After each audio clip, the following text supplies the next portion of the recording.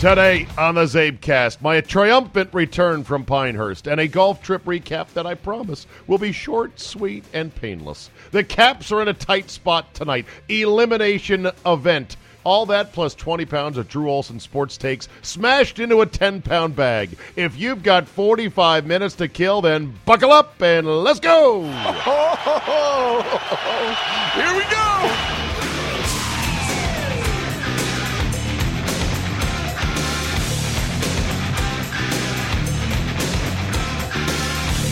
Monday, May 21st, 2018. I am back from Pinehurst. Thank you very much for downloading today's Zabecast. Thank you for the 2 days off as well. I appreciate it. By the way, ta-da! We just went over 500,000 downloads in little over 4.5 months now. I'm not good at math. January, February, March, April, May. Yes, 4.5 months.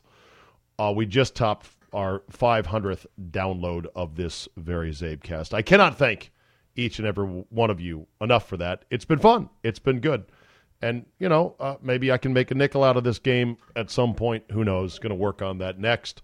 Not looking to gouge anybody, but looking to continue to be able to provide quality spoken word entertainment to you for, if not free, next to nothing. How about that? So, got back from Pinehurst, which I should clarify is technically Southern Pines. We did not stay at Pinehurst Resort. We stayed at Mid-Pine. We actually stayed at Pine Needles, which has a sister course right across the street called Mid-Pines. They are both absolute gems. They are Donald Ross brilliant gems of golf courses that have only gotten better and better over the years. We started going there 16 years ago for this tournament, the Malcolm McLeod Memorial, which was actually the Chervik Cup initially. The first year we called it the Chervik Cup in honor of course, Al Chervik. You know, hey, call it the Chervik Cup. I think I have some Caddyshack on here. Hold on 2 seconds. Caddyshack. I gotta go to college. I christen thee the Flying Wasp. Come on, bark like a dog for me. I will teach you the meaning of the word respect. That's all I have on the Caddyshack front.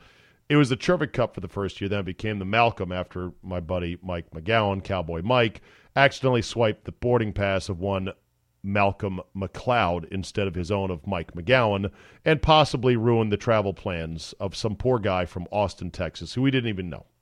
Okay, so 16 years have been going down to the Pinehurst area, Southern Pines, to play golf in the spring. Sometimes as few as 12 guys, sometimes as many as 24. We had 20 this year, including 10 noobs, 10 new players from all over the country, guys who stepped up and said, I'm in. Guys I'd never met before, but people who are listeners and fans and follow me on Twitter that jumped in and said, I'll do this. I can't say enough how much I appreciate those guys because they got to fit in. Guys can be tricky at times with the fitting in thing. Like, hey, I'm part of a group. I don't know, where I stand, and how much shit should I give a guy. I'm a new guy around here. Well, let me tell you, these guys were champs. And I can't say enough. 10 noobs, only one of whom I knew.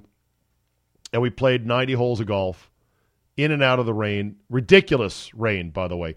Caribbean rain plume is the name. The name of that stupid system that plagued the East Coast for the better part of all last week and this weekend till it finally kind of gave way. Caribbean rain plume. Basically, two low pressures that work like a gear effect to spin in opposite directions. I don't know how that's possible. And drag moisture in a train straight up the eastern seaboard where the bands and the blooms of rain and thunderstorms just kept coming one after another. Straight up and down. It's crazy. Never seen it before. Called the Caribbean rain plume.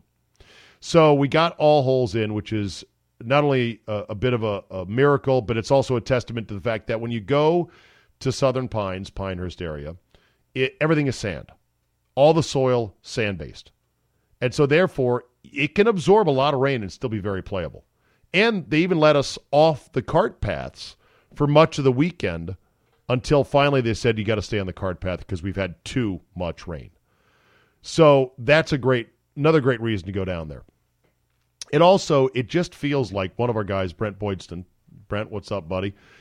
He said, this is as close as I feel like I'll ever get to playing Augusta National. And he is not wrong, because you're talking about these tall pine trees all over the place. And the way they've redone these golf courses, Mid Pines and Pine Needles, it's not Augusta-like in that it doesn't look like Augusta with a big, super white, clean-cut edge bunkers. It's exactly the opposite. It's more of a natural look. But when Corin Crenshaw, the noted design team, went in and redid Pinehurst No. 2, which had become just a very stale blanket of Bermuda grass, green, lush, sort of flat golf course, and said, no. Strip out that extra rough that is Bermuda and put in natural areas, wire grass and scrub sand and pine needles and stuff like that. It gave that course extra definition. It turned the course into a knockout visually. And that was the case with Pine Needles. Pine Needles has hosted the U.S. Women's Open twice now, and I believe a third is on the docket. Or maybe they've done it 3 times and a fourth is on the docket. Doesn't matter. Pine Needles first hosted the U.S. Women's Open when Morgan Pressel made history as playing in it as a 12-year-old. So that was where they started playing. That's where I first heard of Pine Needles, and then we shortly went there, I think the year afterwards or the very next year.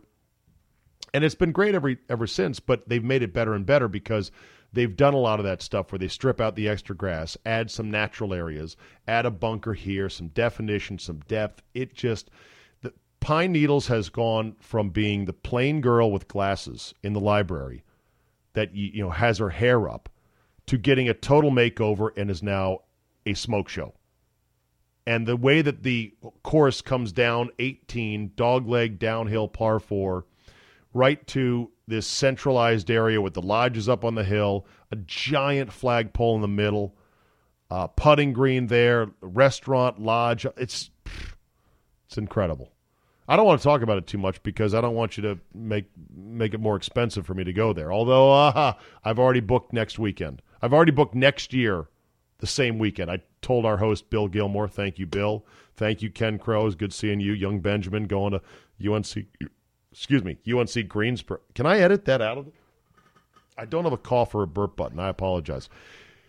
I'd edit it out, but it just takes too much time. You'll live. It's a burp. Excuse me. Ken Crow's son, young Benjamin, is now on scholarship, UNC Greensboro, Division I golfer. He's a stud.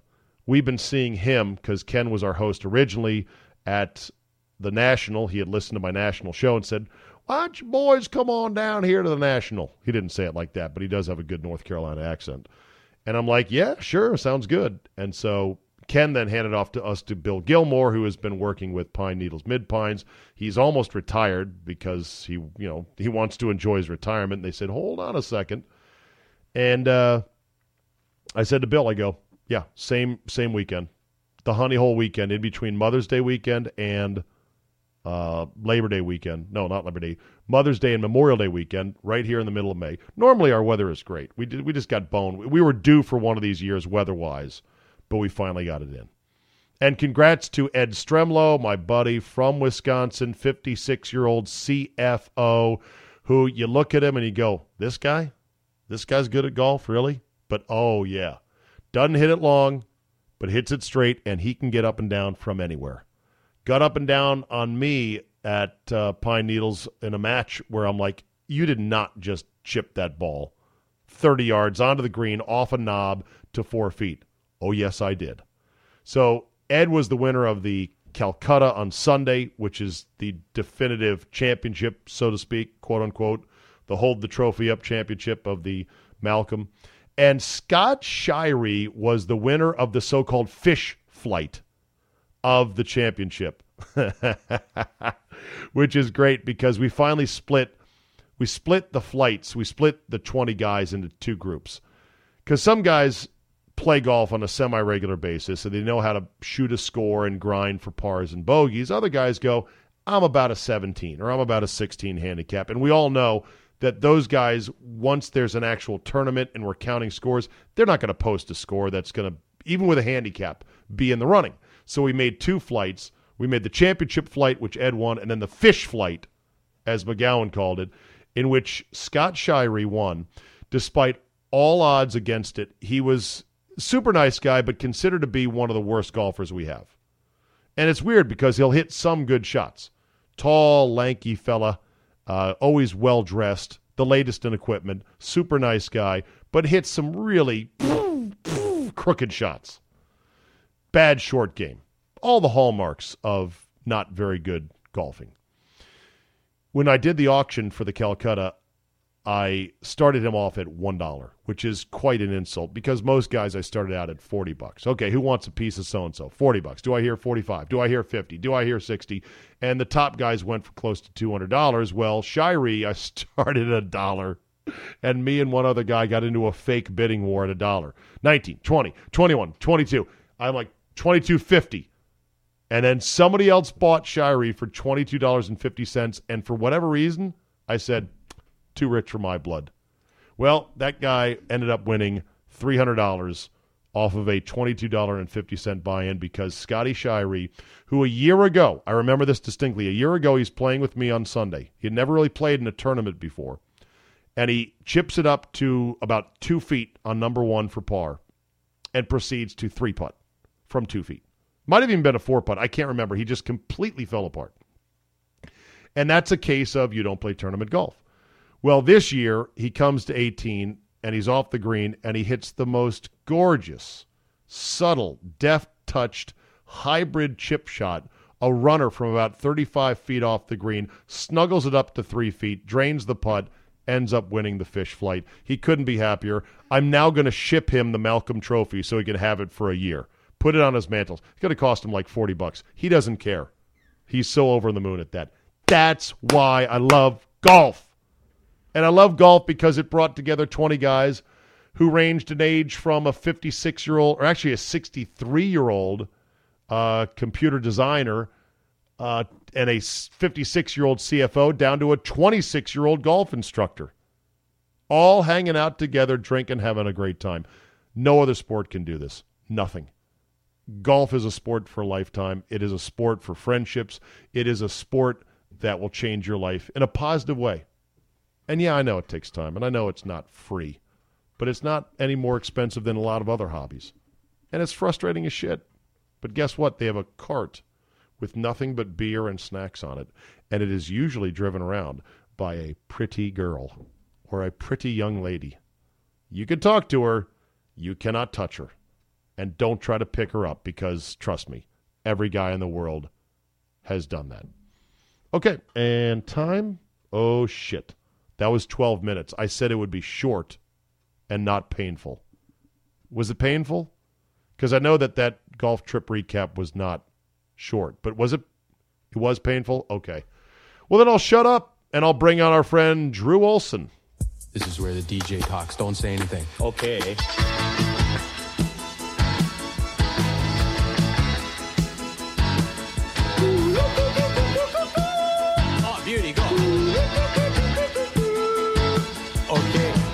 Good day and welcome to our sing-along. Tell me a story from the weekend, Drew. I try to get my lawn cut. You're doing that dance around the rain, and then you got the hayfield we talked about. It's purgatory. It's first world problems, I know, but fuck. Well, even rednecks who are not first world. Well, I guess we're all first world here in America, right? But even rednecks with a very humble property and a lawn that has to be mowed, he too is at the whim of the weather and at the whim of the rain gods. Okay, so how wet can it be for you to cut it? Like how wet? There's no law. You get a better cut when it's dry. That goes without saying because the wetness clumps up the grass. The blades don't slice the grass as crisply. Yeah. When it's wet, there's a little bit of slippage there. In fact, I just went out this morning and I knocked out half of my property because it's got to be knocked back from probably is like 10 inches down to 4. And it's a very sloppy first cut. I'm going to loop back in 2 days and give it a proper cut, and then it'll be looking nice. Oh, see, you're on top of it. Yeah, well, I'm sort of on top of it. How about you? So you haven't cut your lawn yet? No, I did it yesterday. I did half of it yesterday because I had an engagement. I was actually with Bubba Watson yesterday. More on that in a second. Drew Olson joining us here on the Zabecast. Rolling start. I love the rolling starts. How you doing, Big Drew? I'm doing great, Zabe. Doing good. So before we get to Bubba Watson and the Rockets and the Warriors and my Capitals and a bunch of other stuff, before we get to all that, as far as cutting your grass, you use a push mower? I do. Yeah, my Do you bag it? No. I mulch. So you mulch it. Now, Yeah. mulching when it's wet and long gets to be almost impossible. Yeah, you get a hay field, you get the it's bad. It's bad. So what kind of mower do you have? I have a Toro. Oh, good. Toros. Self-propelled. Toros, some of the best mowers out there. My riding mower took a shit like 2 years ago, and I think I'm only going to be in this house another year, so I just didn't want to pony up $2,000 to get a new one. All right, so what do you have? The Toro Recycler 22-inch? Base, yes. You do? That's the industry standard. It's the best, isn't it? I don't know. I just didn't know if you're one of the guys that knew exactly the model that you had. Oh, no. This is my second one. I'm quite happy with it. Okay, $299. It looks like $289. Yeah, somewhere in there. At your local big box store. Yeah, good old Toros, man. Toros and Hondas are the best, although I think they all use Briggs & Stratton engines. They do, and Briggs & Stratton is a Milwaukee company, so I'm supporting the local economy. Are they really? Vicariously. Yeah. Good. Yeah, I guess But here's the thing, Zabe. Like this mower that I have, I'm happy with it, but the last one I had, I think it lasted 5 years. it should last longer than that. It What should. happened to it? Did you change the oil? I Change did the oil. religiously change Spark the oil plug? and filter all the time. Spark plug. I did everything I could, but How'd it the die? shelf life on it is not as good as it Did you used to leave it be. out in the rain? No, What happened to it? it just wasn't as efficient. Start. Well, actually, the one Did it problem I had. start? Yes, but. I'm trying to get to the diagnosis, doctor, Yeah. and you're not giving me any help here. Yeah, I think it's planned obsolescence myself. So- I think everything, like a gas grill, they used to last forever. They don't anymore. All right, so your mower started, Yeah. but it didn't give you the cut that you wanted. No, and it was the self-propelled mechanism wasn't working as proper.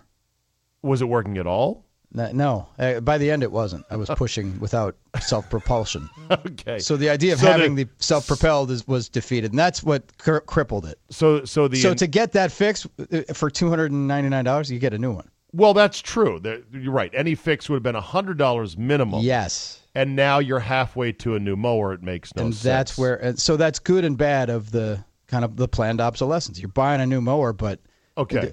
like anything over $100 on a $300 mower is a ridiculous repair expense. Okay, so do you plan on buying 3 mowers over 15 years to the tune of $1,000? I 5 do. year, 5 year, 5 year, I do or would not. you want to spend $1,000 on a high-end Honda mower and then keep it for 20?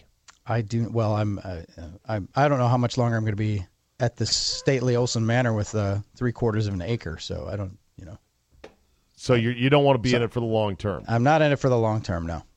By the way, you get a Honda HRX 217V for only $599. That's twice as much, but that is a more robust mower. I had a Honda before I started buying the recyclers. I had a Honda that lasted me 10 to 15 years. Okay. So yeah, I can vouch. All right. Well, you are the equivalent to me on the grill front because I bought a Brinkman grill famously 3 years ago. I think it was 3 years ago. And I said, I'm not putting a cover on this grill because I found that grill covers, A, tear, B, fade, C, rip. Wait, that's same as tearing. And they also are great homes for all kinds of bugs. Yep, rodents, bugs. Yeah. Oh, yeah, exactly. And I said, I think their protection level for grills is dubious at best. Agreed.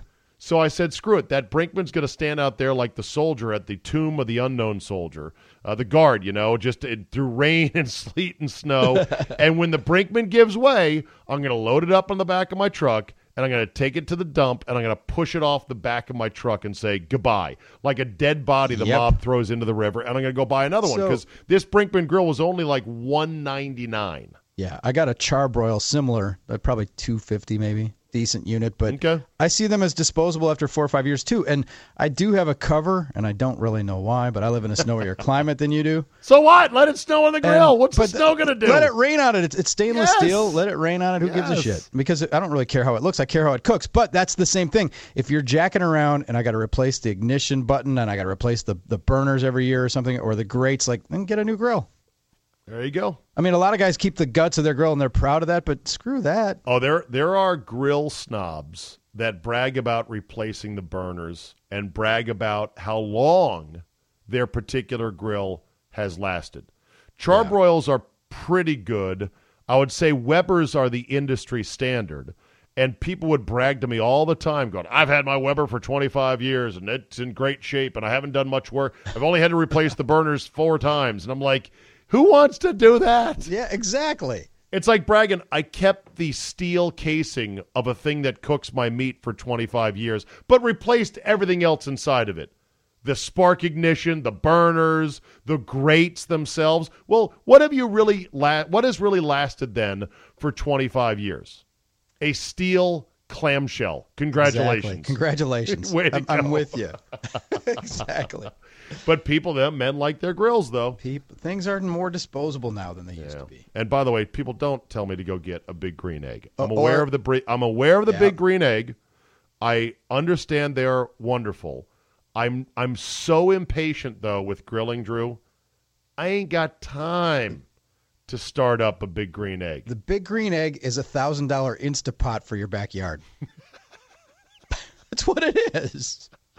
What's an Instapot? Instapot is the kitchen appliance that everybody says you got to have because you can make shit really fast and it's awesome and it's got all its devotees. Just Google it and you'll see what I'm talking about. It's the one-pot meals you see on the cooking videos you see on Facebook and stuff. Like, you'll see it. Once you Google it, you'll know what I'm talking about. But it's $1,000. What about the Traeger snobs, though, with the hickory there's Traeger pellets? snobs, yes. A big green egg takes between 50 to 40 minutes to heat up. Oh, screw that. I'm done eating a steak and I'm washing the dishes after that. Exactly. Ain't nobody got time for that. No. And it's a great idea in theory, but that's another product that, I don't need. Yeah. That's too opulent, and you're right. My grilling tends to be, I'm hungry, I'm going out, fire it up, I want it to be hot. That's why I'm not a charcoal guy. Me neither. Propane is so much better than charcoal to me, it's not even close. As Hank Hill said, propane and propane accessories. And don't tell me that you can taste a difference with the charcoal, because you can't. Yeah. Well, that's the other thing that Hank Hill said in King of the Hill. Taste the heat, not the meat. Or no, taste the meat, not the heat was the phrase. Yeah, but the charcoal snobs are charcoal snobs. And my former co-worker, co-host Andy Poland would brag about his charcoal grill, and we would go back and forth on it, and he would talk about the taste and everything. And I'd be like, oh, yeah, I bet you have a good time with those briquettes, piling them up, and with the newspapers in there trying to get them started. Oh, it's windy, though. It's not starting very well. And then the whole family going, is the grill hot yet? But he bragged about it, so there you go. All right. Oh, boy. Yard talk, grilling talk. It's getting to be Memorial Day, isn't it? It sure is. And how's the weather up there? I hear 51 and rain the other day. Yay, springtime in Wisconsin, huh? Yeah, we had a couple of teases, but it's back to being kind of miserable. British Open type weather right now, but we'll suffer through it. Bob, well, you'll still complain. Some will still complain. Bob Madden, before we went on this morning on Bob and Brian, said, worst spring ever. And I said, by what metric? And he said, it just has been. And I said, but you've had a lot of these things. This was what basically chased me from the upper Midwest, the lack of a spring. I didn't mind the brutality of the winter. Nope. I just wanted to be let off the mat come April and May. And the answer is no, you're not. You're not out. April and May are the cruelest months here. So is it the worst spring ever up there by any objective measure? He's crazy. All right. Recency bias. What's your record for most consecutive days with rain? Oh man, I couldn't even tell you. I mean, we had flooding. We had the 100-year flood like twice in 3 years. We had 15 days in a row last year. Oh, hello Seattle. And that is a new DC area record for measurable rain, consecutive days. I think what got Bob is that we got the April snowstorm this year. And it dumped, 4 or 5 inches just after it had been 75 degrees. We got dumped. Nobody likes the April snowstorm. No. So anyway, okay, let's get to the sports, shall we? Yes. The Capitals tonight, Drew. They have got to win this game. They have got to win this game to at least force a Game 7, because to lose 4 straight after winning the first 2 of their best-of-7 Eastern Conference Finals to the Tampa Bay Lightning would be a humiliation and a ball kick like we won't recover from it if it happens. I'm just here to tell you, our fan base will not recover. One of the mottos of my show, Steve, is that 90% of being a sports fan, and this is clocked, is getting kicked in the nuts. That's right.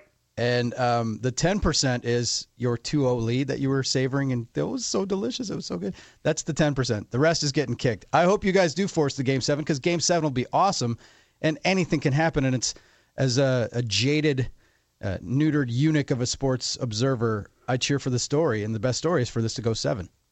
And then what? And just have the Game 7. Well, whatever happens then. The home team usually wins Game 7, but it's probably... No, it's a better story if the Capitals come back. Thank you. Yeah, it is. I would say it's better to have almost puked it away and then come back. And then rally and then get And the off fact the that you deck. won 2 games there shows that building is not a fortress. It's not impenetrable. No, our team plays better on the road for whatever reason. And I think That's it's because also... Ovechkin eats that fucking pasta dish. He does. Chicken parm. Chicken parm. Is it chicken parm he eats Mama all the time? Lucia. Mama Lucia's, yes. Yes. Yes, I think he has chicken parm from Mama Lucia's. Well, can you go wrong with chicken parm? Well, I don't think so. Are you a chicken parm fan like I am? I am a chicken parm fan, yeah. 'Cause you can't Before go it was wrong ruined with by Peyton Manning, it was...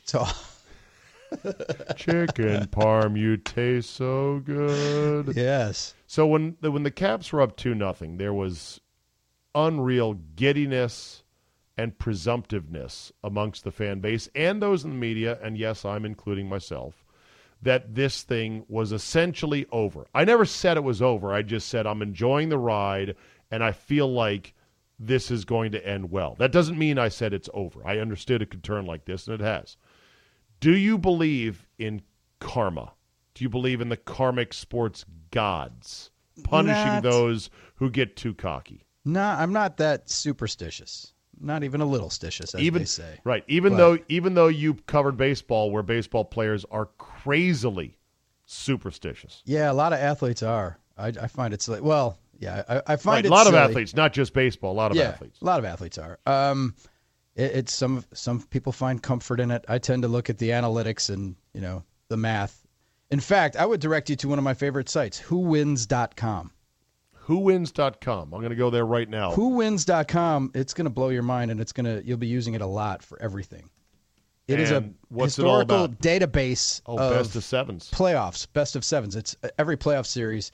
And if you go down to your series in the NHL, and you click Washington, Tampa Bay, okay, it tells you historical win probabilities for teams leading 3-2, and it breaks it down by sport, by all sports with best of 7, by your sport, by the sport you're looking at, and it's fantastic. And it gives you what the historical victory probabilities are: leading 3-2, home, victory, and then it's historical based on the outcome: loss, win. So going into tonight. Thank you for introducing me to This is one of my favorite whowins.com. sites of all time. I get no rake from this, and it's a bare bones site, but it's fantastic. Yeah, there's no pop-up ads. There's no autoplay videos. So whoever created this is not making any money whatsoever. Semifinal round, all rounds, NHL only all rounds. So the Game 6 record of the team leading in the Lightning circumstance is 23-18. Semifinal round 4-4. So these are applicable. 1,376 best of 7 NHL, NBA, and MLB series played through the 2018 quarterfinals. It's fantastic. Right. Here's what we're looking at: historical victory probabilities, leading 3-2, ignoring win order, ignoring site order. The team leading 3-2, irrespective of site order, has the following best of 7 playoff series and game records through the 2018 NHL and NBA quarterfinal rounds. Ready? Yep. Best of all best of 7 rounds, all best of 7 sports, all rounds, 801. So that's combining apples and oranges, NBA and NHL. Yep.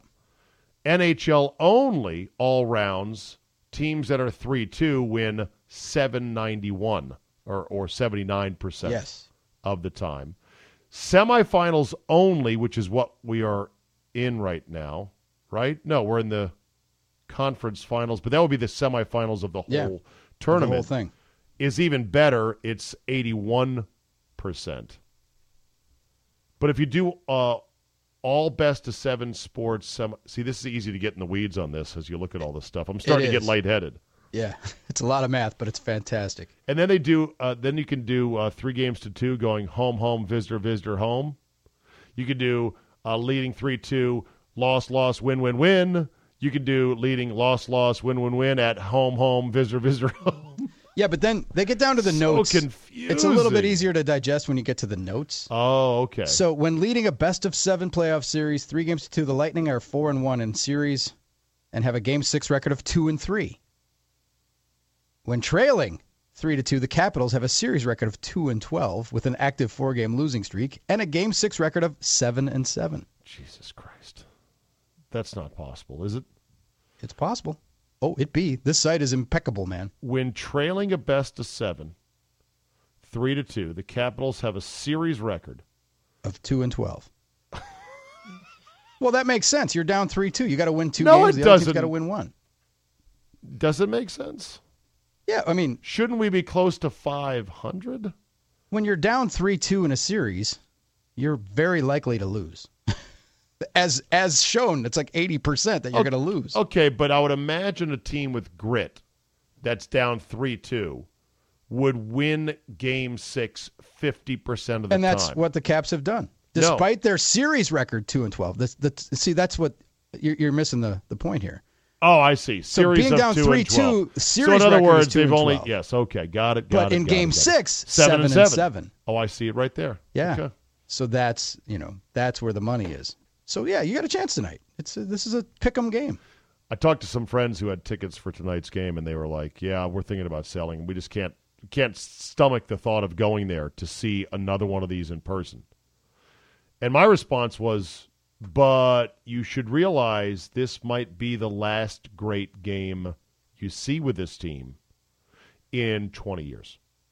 20 fucking years." Yeah. I tried to hammer it home like Herb Brooks did after the USA beat Norway or Finland in the semis of the 1980 Olympics, Drew, at Lake Placid, where they had not yet won the gold medal. They had just beaten the Russians. They beat the Russians. They beat and the then Russians. Finland.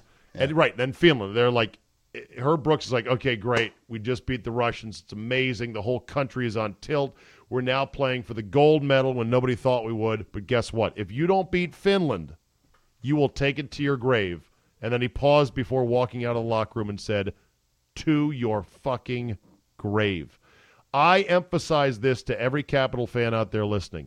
If you have tickets for tonight's game and you choose not to go because you're like, my balls hurt from all these kicks by this hockey team over the years, I'm going to tell you right now, this could be the last stakes game played in our barn for 20 fucking years. Here's why. Next year, they could miss the playoffs. Yes, they could. And the year after that, Alex Ovechkin might be traded or retire or who knows. Or someone else. Or Ovi may play forever, but the rest of the team may crumble around Or him. they could fire the coach or GM and watch them go on to go to the Stanley Cup with another team. Well, they could. I'm just painting the downside. I'm saying they did. Well, I know. I'm just painting the downside, Drew, that if you like sports and if you like big moments, you have to prepare yourself to endure that because you will someday. We could be on a 20-year walk in the woods with our hockey team where we're begging for a Game 6 in the Stanley Cup Eastern Conference Finals, even down 3-2. And to think that you might pass it up because, oh, boy, I don't want to be sad when I go home tomorrow night. Fuck that. Go to the game if you got tickets. Or give them to me. I'll go to the game. There's no – we've lost our innocence as a sporting public. The impulse, the first impulse is that guy who's got to declare that your team throws an interception on the first drive of the season. Well, we fucking suck. This Super Bowl's over. We can't make the playoffs. This is it. To jump off the bandwagon is a stronger impulse than to get on. And as I said, 90% of being a sports fan is getting kicked in the nuts. It's always been that way. Oh yeah, always. But people want to protect themselves, and it's like they don't want to go all in on teams. Is it? But the Brewers a couple years ago, even last year. They were beating the odds. They were scrappy. They were fun to watch. They were having doing crazy shit in the dugout after home runs. And people are like, "Is it time to buy in with the Brewers? Is it time to go all in with the Brewers as a fan? Like, are you fucking kidding me? Like, why aren't you enjoying this? Yeah. Like, what? You're afraid? So if I invest first of all, my emotional capital in pulling for this team, and then they don't win the World Series, I'll be disappointed and have my hopes dashed on the rocks. Therefore, I'm not going to. Makes no sense. People preventively do this kind of crap now, and it's all the time. This gymnastics, it freaks me out. You know how I have this is what I've done as a survival technique as a sports fan. I have invested in a steel cup that I put in my pants, and so you can kick me as hard as you want right in the balls. It hurts less and less these days because I am what I like to call a die easy fan. I am dying easier and easier all the time. Now, when my teams win, which is not very often, I'm hustling in front of that parade like anybody else. Yeah, I'm with it. And you could call me a bad fan if I don't die harder, but I need to protect my nuts. That's why I have a steel nut cage. See, you have that. Cannot hurt. You have that, and winning makes you soft. Winning makes fans soft. Packers fans now are completely entitled to the point where when they lost, and admittedly, one of the Steel Cup games of all time, the Brandon Bostic Seattle NFC Championship game that they puked away a chance to go to the Super Bowl at the peak of Aaron Rodgers' power. It'll stick with people forever. They'll take it to their fucking graves, right? Oh, fucking grave is right. But in the wake of that, I entertained so many people, and there are people out there who really believe. They say, that was so painful. I'd rather go 4-12 and have a good draft pick than go to the fucking NFC. You don't even know what 4-12 feels like. You haven't been 4-12 in forever. That's what I tell people. I lived through 20 years of the Packers being horse shit and a joke in Siberia. Green Bay was Siberia. And I'm like, you don't know what you're saying. Losing, just getting the week and the buildup and the deliciousness, that's what you got to savor. Yeah. The games themselves will play themselves out. You'll win, you'll lose. But are you nuts? 4-12. Last time you went 4-12 was 2005. Yeah. So you did go 4-12 that year. What happened in 2005 that you went 4-12? Well, Favre threw a bunch of picks because they had a shitty team. Okay. They had a shitty team. Favre went 4-12 that year. Well, of course he did because he played the whole time. Yeah, he played the whole time, and it was funny because they would lose games. They lost a lot of close games late. And he would throw a pick in desperation, be like, fucking Favre's losing the game. Again, and I would say, are you watching? He's the only reason they're not losing by 30. Prior to that, the last 4-12 year for the Packers was 91.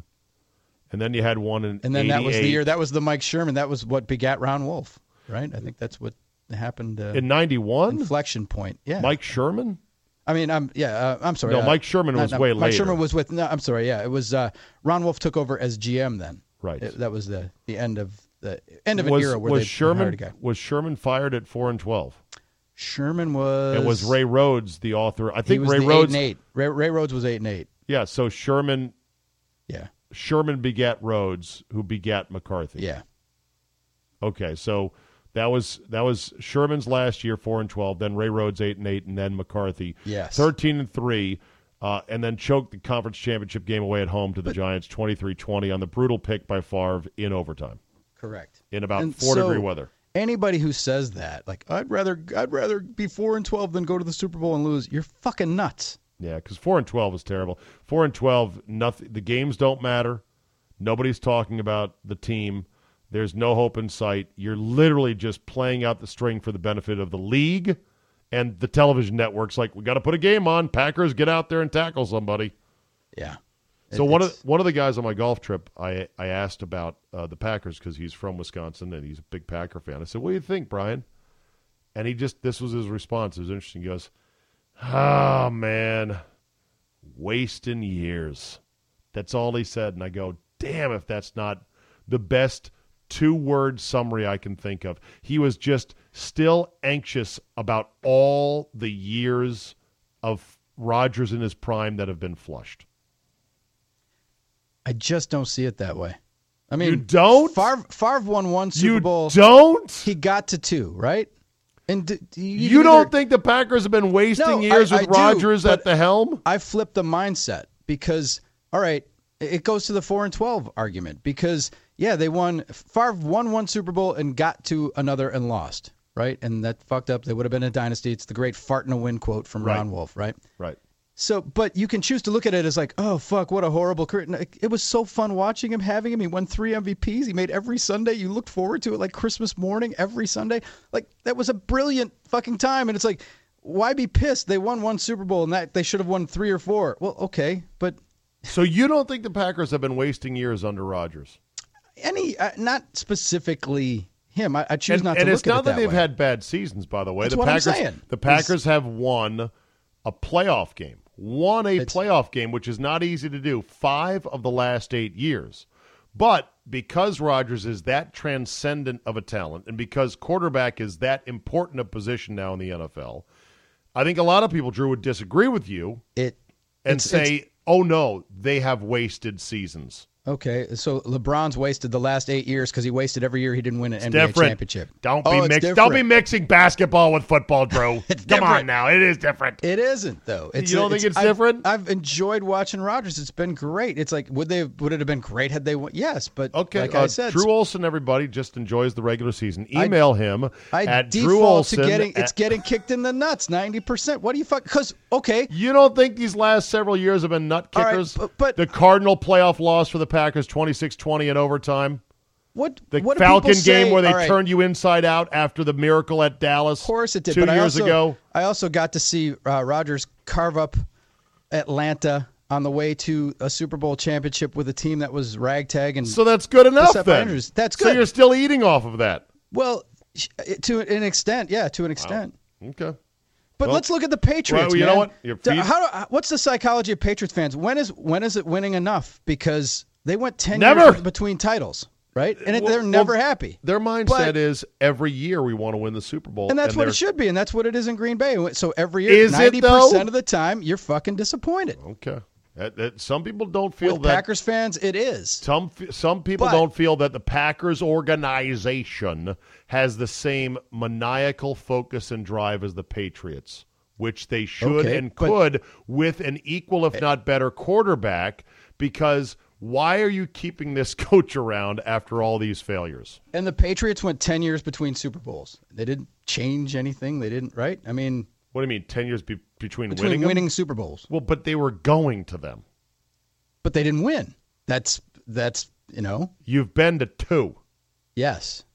Not 7. But the Patriots are freaks, and they didn't win. Right. They're freaks. A lot of Packer fans think the Packers should be closer to freaks. I'm just saying, Patriots fans, they're happy when they win. They're pissed off when they lose. That's what fans do. All right, what's a good season for the Packers coming up? Let me just put a bow on this. A good season, 12-4. And then what? Oh, I mean, you play till you let the chips fall. You're trying to get to the Super Bowl. So you're a chips fall guy, even in the NFL. 12-4. Well, I'm not a chips fall guy. I'm a chips fall guy in the NHL, and I'm a chips fall guy in baseball. I don't see if you can get to the conference championship game and lose. I don't see how you can say the season's a failure. What if you lose in horrific fashion, like the Seahawks game? Like the Seahawks game, that's an epic. Or whatever it was. Okay, is that better than? Would you rather get beat 72-10? Does that make it better? I mean, a loss is a loss to me. So was that year a success? To me, it's a success. So 2014 was a success when the Packers lost to the Seahawks. It just wasn't enough of a success. Wow. Yeah, I can't even think that way. How could that be? How could that season be a success?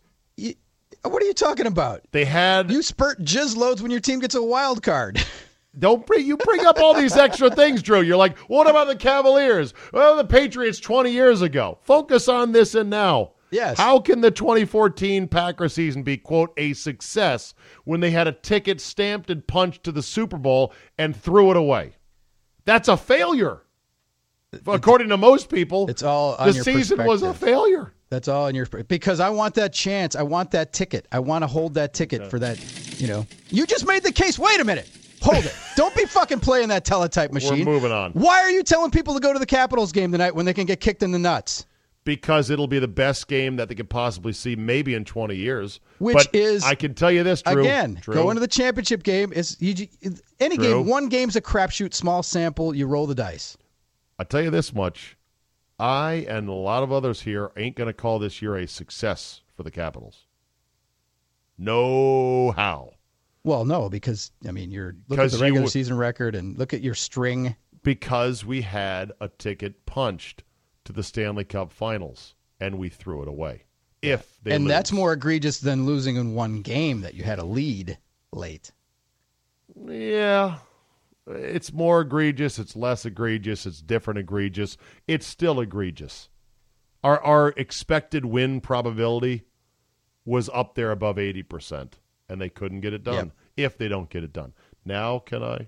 Yeah, go ahead. Which brings us to the Houston Rockets, who I guess in your world, Drew, should hang a regular season championship banner because they did win the most games this year, But now that they're playing a really good opponent in Golden State, guess what?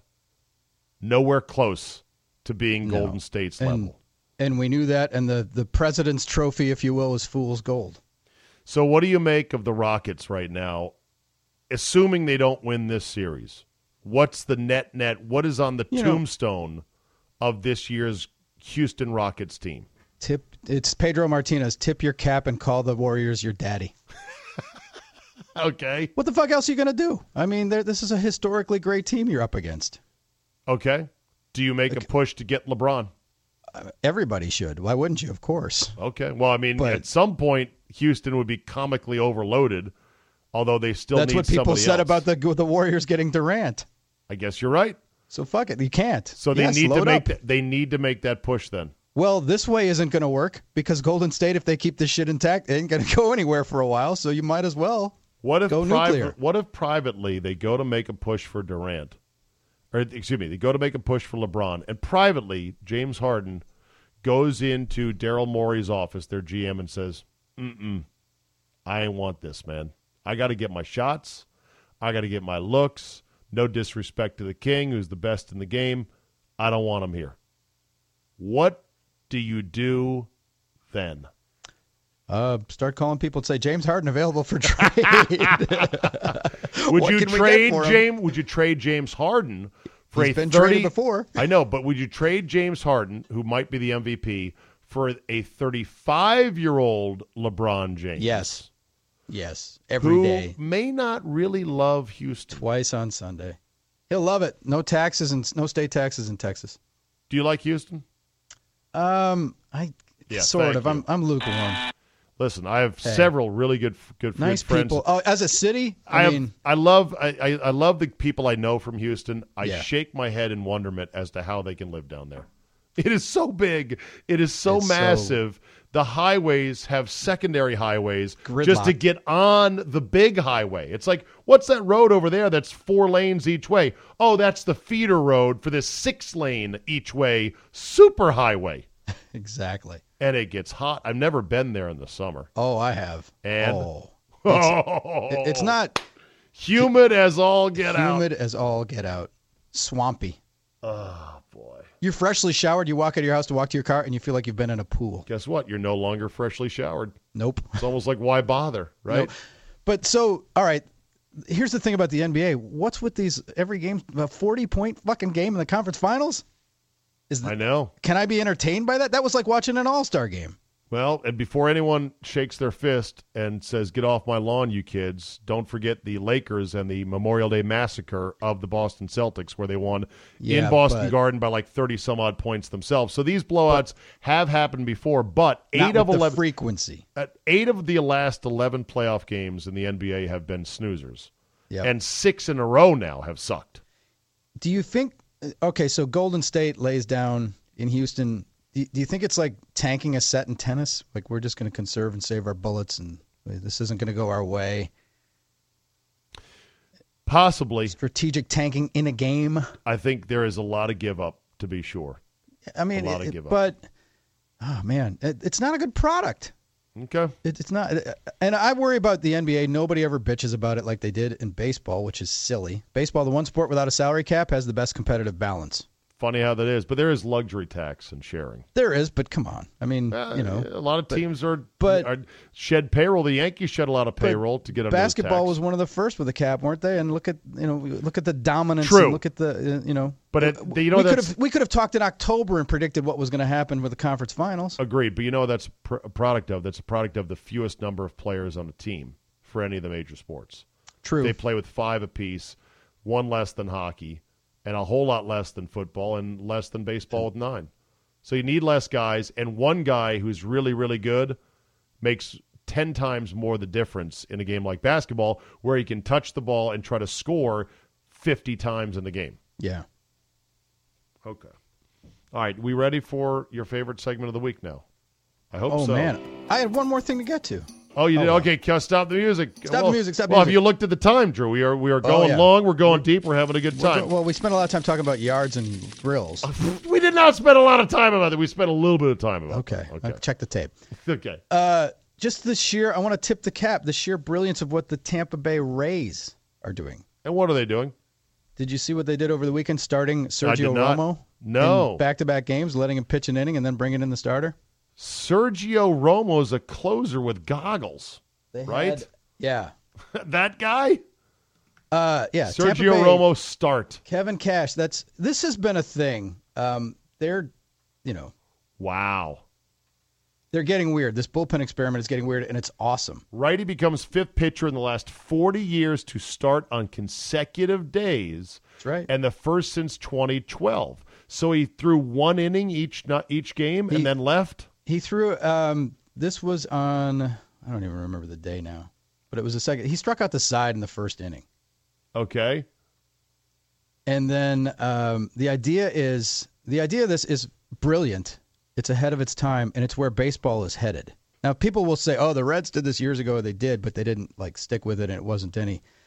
Doug Melvin, the former Brewers GM, and who was with the Rangers before that, the guy who signed A-Rod, yeah, that'll be on his epitaph, yep, told me this years ago. He said, if anybody had any balls, what you would do in baseball now is start the game out of the bullpen. And why do you do that? Because starting pitchers can't pitch complete games anymore. Correct. If you've got Clayton Kershaw, you got him till the 7th in the playoffs, and then he's taking a powder, and then the games are won and lost with the bullpen. You reverse engineer it. The low leverage, if you bring in a guy, your 6th, 7th inning guy to start the game, and he gives up a run, you've got 9 innings to get back. If he gives up a run in the 8th, you're fucked. So it's less pressure on the relievers. Well, the idea is, it's lower leverage innings. Let them eat up those outs. And the idea with this is that Sergio Romo faced 1, 2, 3 against the Los Angeles Angels, and then your starter he's getting through the lineup for the third time. It's like a pre-save.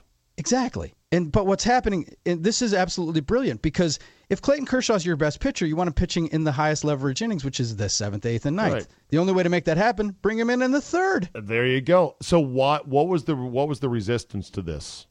It's tradition. People are calling it a mockery, tradition. This is the way. It's smart. I talked about this with Doug Melvin 15 years ago. So why 15 years? Because baseball moves at glacier speed. I guess so. You got this now. You have extreme shifts now. Exactly. Where I've seen screen caps of some of the most absurd shifts I've ever seen. Guys who can go 2-3 innings, like twice a week, are almost as valuable as starters. You saw it in the off-season free agent market. Okay. But this is revolutionary. Because stay tuned for more, right? Let Clayton Kershaw come in to start the 3rd or 4th inning, then he could pitch the rest of the game. You don't need a closer. You've got Kershaw. Okay. With that, our favorite segment of the week.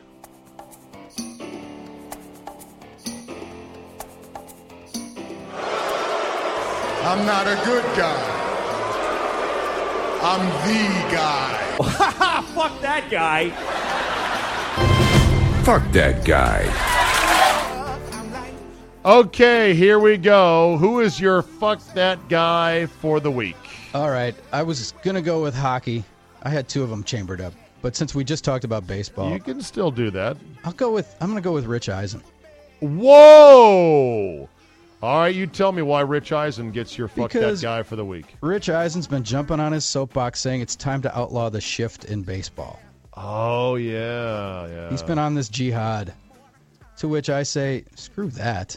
Let them shift all they want. Just teach guys to bunt the other way or slap it the other way, and let's go around it, and then they'll stop shifting. But in other sports, they make rules like no zone defense. Oh, did you see the new kickoff alignments?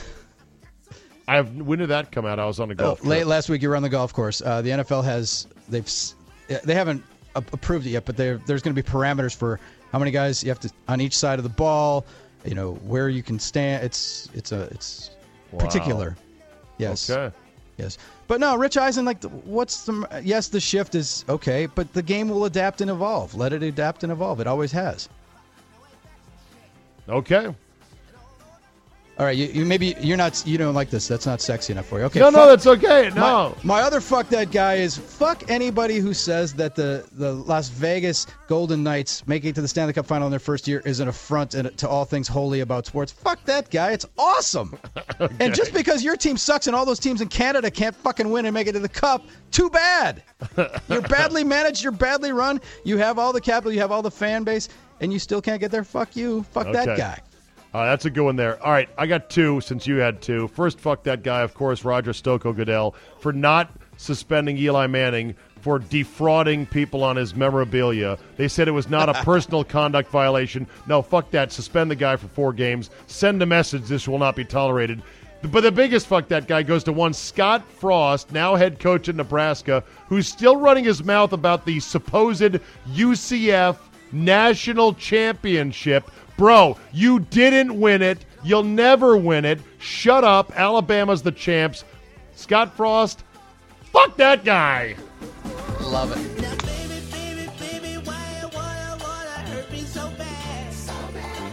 All right, Drew, you can be reached at Drew Olson, MKE on Twitter. Yes. And, of course, listen to Drew's show via the iHeart app on the Big 920 by downloading. That and would be just spectacular. Yeah, it's free and it's fabulous. Yes.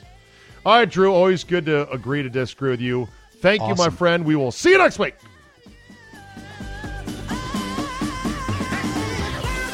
We'll end with this today. Sony, one of my favorite companies, is apparently getting out of the hardware biz.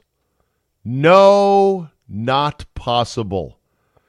The new CEO of Sony is expected to unveil a 3-year plan tomorrow morning to shift away from gadgets as the company, the iconic engineering company, starts to rely more on gaming subscriptions and entertainment and content.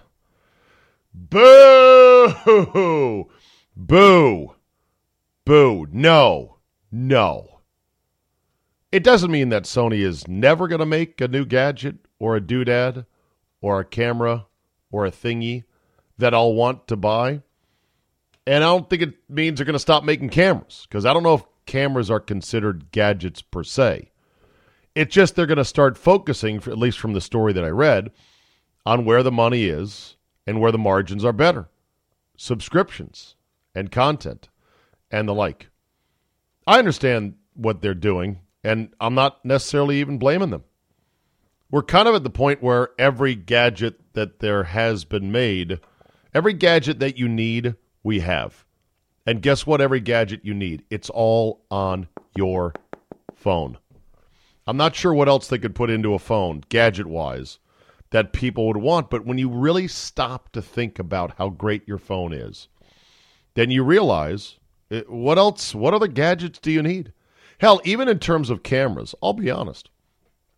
A lot of the little videos and clips and pictures I took out there on the golf course this past weekend were with my iPhone 8. And there is so many conveniences to doing it with my iPhone 8 than a full-blown Sony camera, of which I have more than one, as you know. Still, though, for Sony, one of my favorite brands of all time, one of my favorite companies of all time, to say this, it kind of breaks your heart just a bit. And it makes you wonder, well, at what point are there so many content providers, so many companies focused on subscriptions and entertainment, that it no longer becomes sensible to go chasing those dollars because we're drowned? There is a biblical flood of content. Yeah, Zabe, like your Zabecast now? Yeah, I get it. I'm throwing my 45 minutes a day, Monday through Friday, blink, onto that pile, onto that mountain. I am pissing into an ocean of content. It's just that my piss is the best piss. So I get that point of it. But still, damn you, Sony, damn you to hell. I buy all this shit of yours. I get a Sony credit card that gives me points for gadgets. And now you do this. Why, as Stevie, was it Stevie Johnson?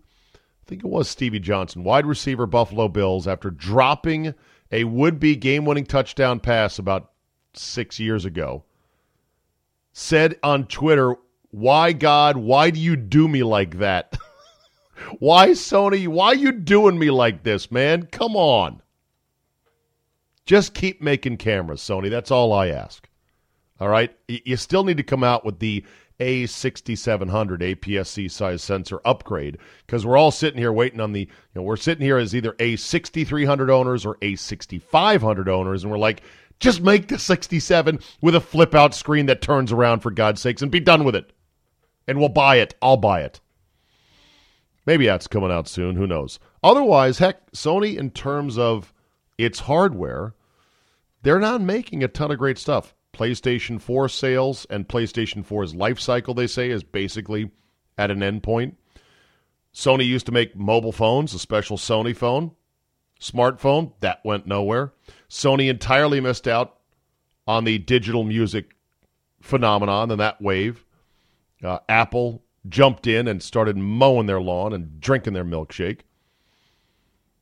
Trying to think what else Sony, Sony televisions, of which I have one or two, very good TVs, but guess what? The panels themselves are made in South Korea.